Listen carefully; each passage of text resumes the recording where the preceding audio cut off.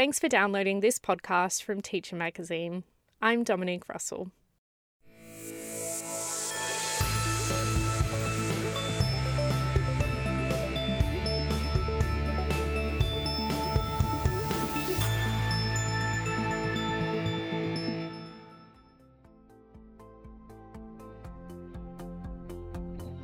Childhood and adolescent anxiety is something many classroom teachers will come face to face with, so it's important to understand what a teacher's role could be in identifying and managing anxiety.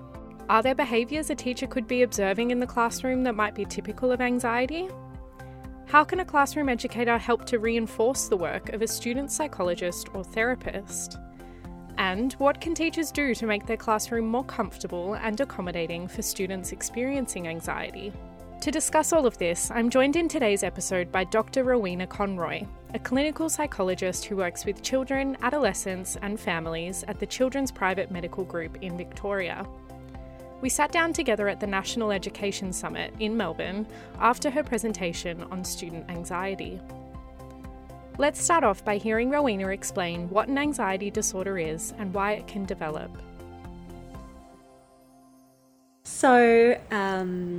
Childhood anxiety, or even anxiety at all ages, a couple of points to make is that anxiety is certainly a very normal emotional experience. We all experience anxiety from time to time, and in fact it's very helpful and adaptive at certain times for us to experience the changes and reactions that go along with feeling anxious. We think there are a number of factors that might contribute to the development of anxiety. So certainly we know that anxiety runs in families. And we understand there to be a genetic component to that. We also know that experiencing certain kinds of life events like stressful and traumatic experiences can lead to the development of anxiety, but also that many children will develop anxiety in the absence of significant stressful or traumatic events. Everybody experiences anxiety, and that includes all children and adolescents.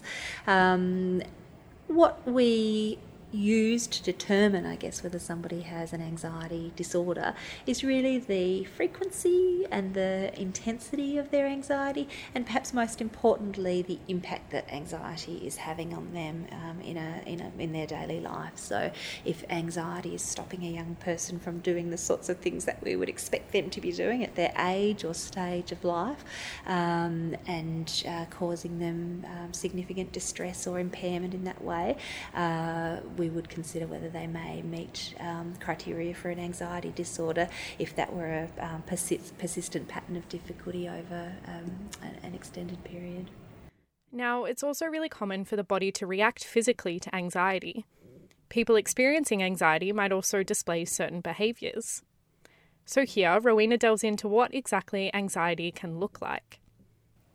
So anxiety can look like lots of different things for lots of different children, and so individuals will show us that they're feeling, individual children and teenagers will show us that they're feeling different in all sorts of different ways. I think one of the most important things for us to remember is that it's not always the case that they'll immediately tell us about their worries or fears, but we might instead learn about their anxiety or know about their anxiety through some of their behaviours. We often think of anxiety as having three different components. So we're often aware ourselves of the sorts of things that children with anxiety also experience, which is the physical reactions of anxiety. Sometimes we refer to this as the fight or flight response.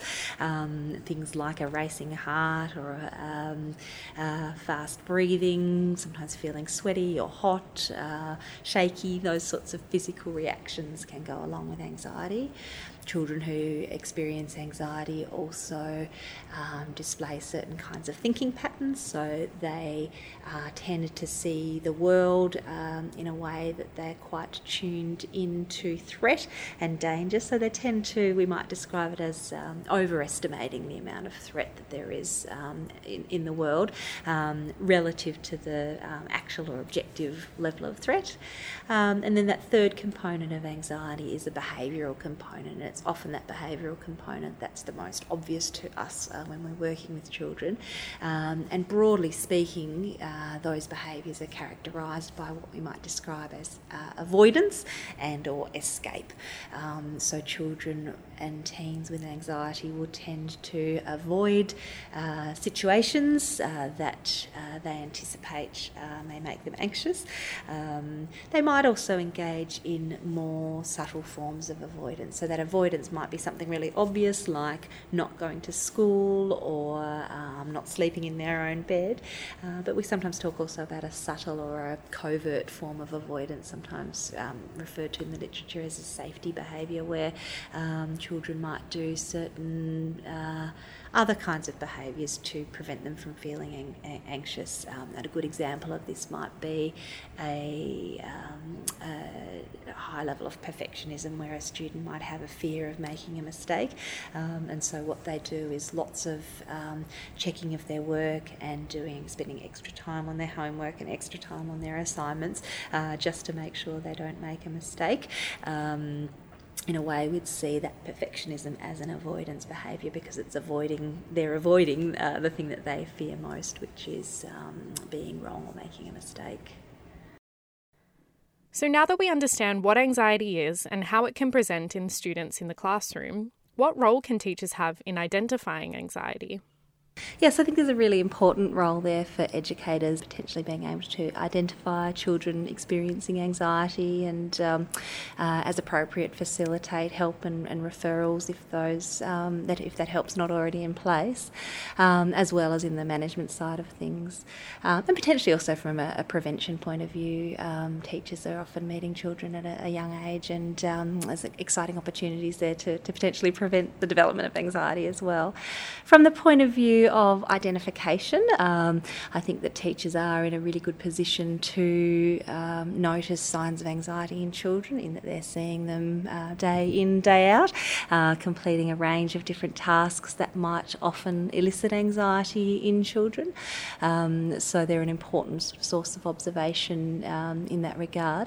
And in terms of what are the things for teachers to be looking out for, I think they're some of those things that we probably would have talked about as being the key indicators of anxiety at large. So for teachers to look out for children expressing that they're feeling very fearful or worried about something, if they notice a child avoiding a particular kind of task, or even avoiding school on a particular day when certain kinds of tasks are going to be completed. Or there might be other ways in which teachers notice students' anxiety, such as the way that they're approaching their work. So they might be reluctant about doing their work independently, but instead doing lots of reassurance seeking and checking in with the teacher about whether they're doing things right. They might be checking their own work a lot and being somewhat what we might describe as perfectionistic about the way that they're approaching their work. So I think all of those behaviours could be different kinds of signs that teachers might see that children are experiencing anxiety in the school setting. So Rowena touched on perfectionism right there. Here, she delves into that idea a little bit more and how perfectionism is often misinterpreted in an education setting.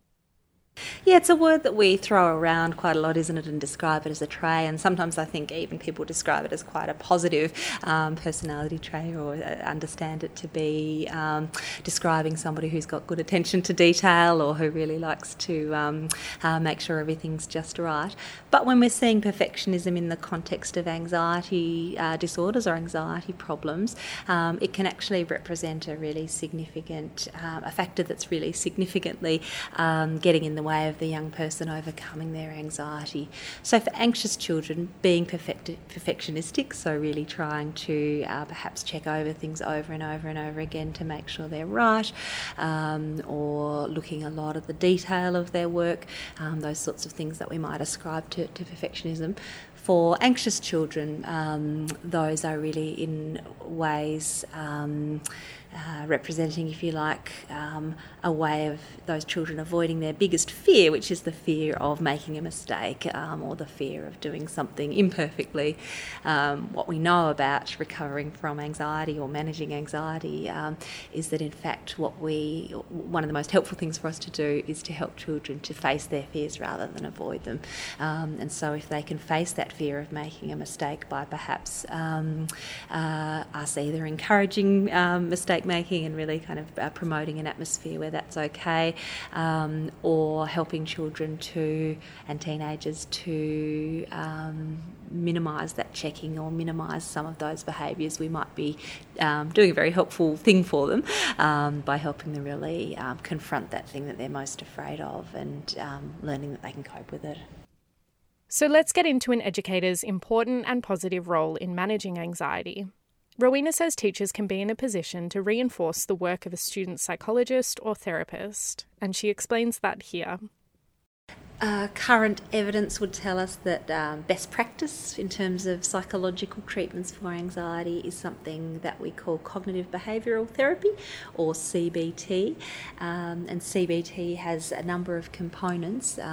CBT for a young person with a psychologist would involve things like a big focus on facing their fears, confronting their fears without engaging in some of those avoidance behaviours that we've talked about.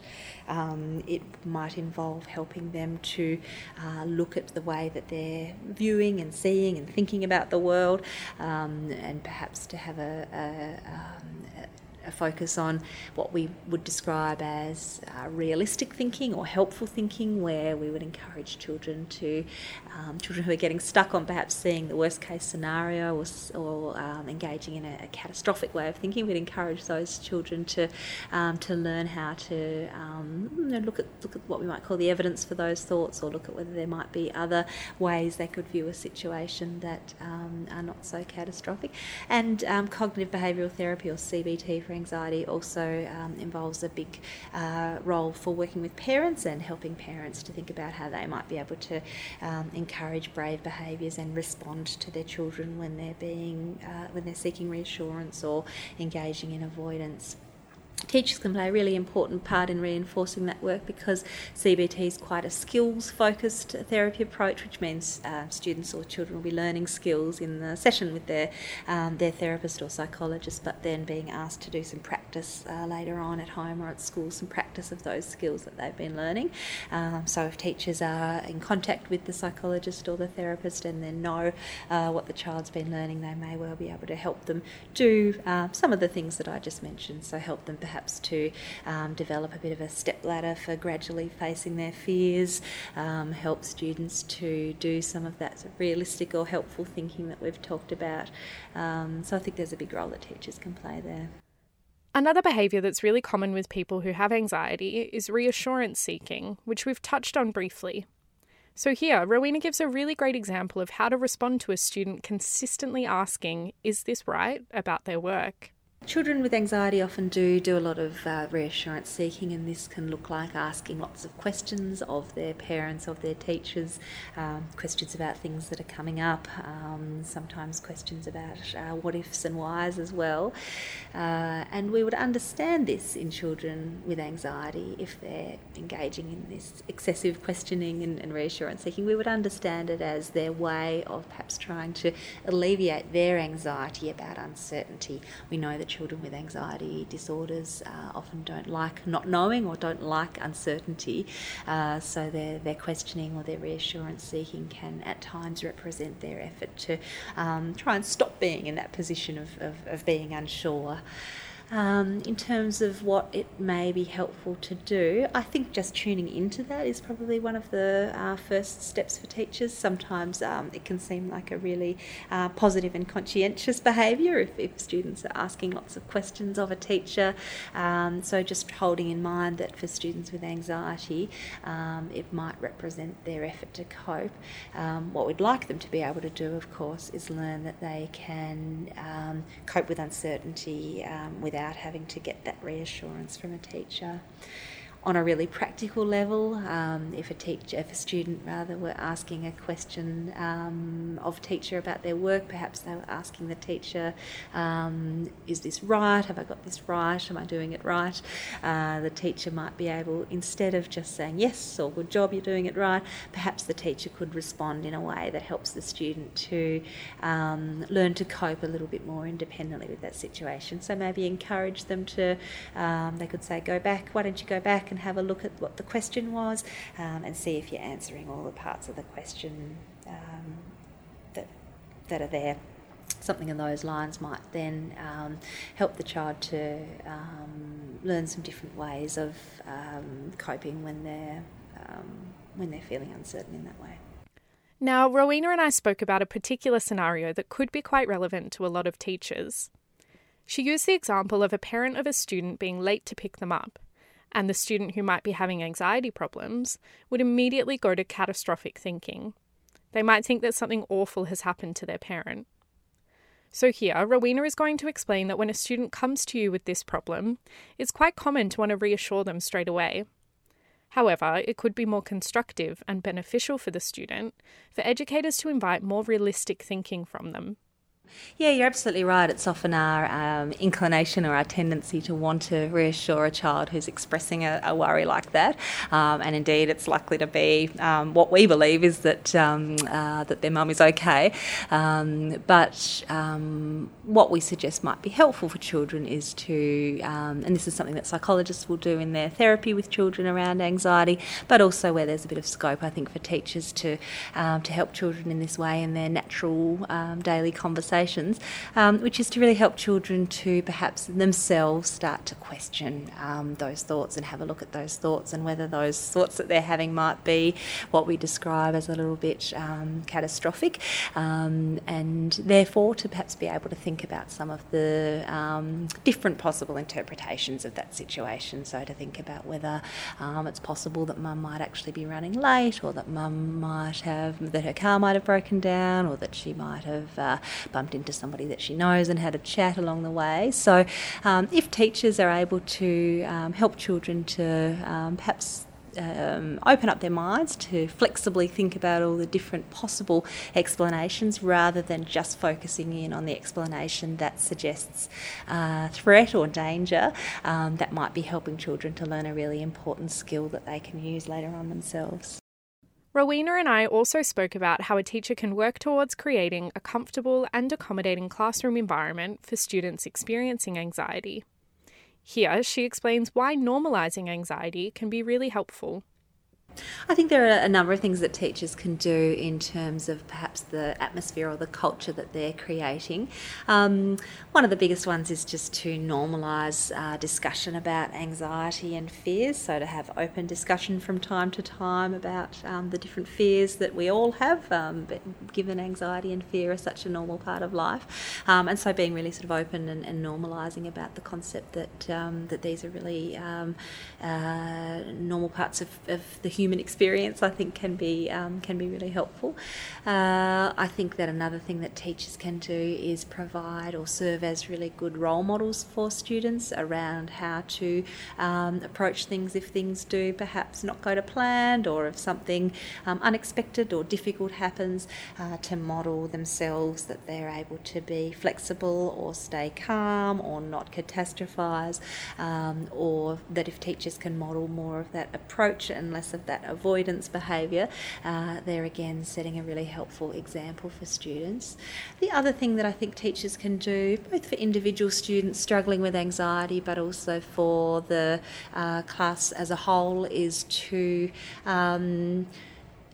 pay attention to what we might describe as brave behaviours or approach behaviours. So if they're noticing students pushing themselves a little bit outside of their comfort zone, they might well want to provide some comment on that, provide some praise, provide some attention to that, or even set some tasks for some students that allow them to do that in a more deliberate way.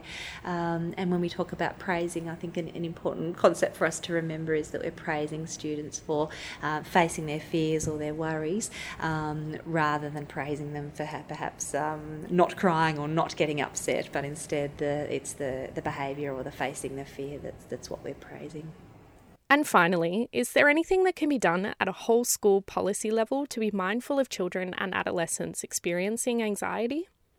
Rowena thinks there is, and says there's an opportunity for school communities to promote brave behaviour when it comes to encountering things they might be fearful of. So I think one of the themes that we've been talking about a little bit is this idea of being mindful of not promoting avoidance or not joining with anxious children in their avoidance. And so it may be helpful for schools to have a look at whether at a broader sort of policy and practice level, whether there's anything that's going on within the school environment that is promoting that avoidance. And likewise, I guess then whether any changes can be made that are more around helping to promote that brave, approach-focused behaviour that we've been talking about as allowing for children to really have the experience of learning that they can cope. That's all for this episode. To access the full transcript for this podcast, head to teachermagazine.com.au. That's where you'll also find all of our articles, videos, and infographics for free. While you're there, be sure to sign up to the Teacher Bulletin to have our new content delivered straight to your inbox.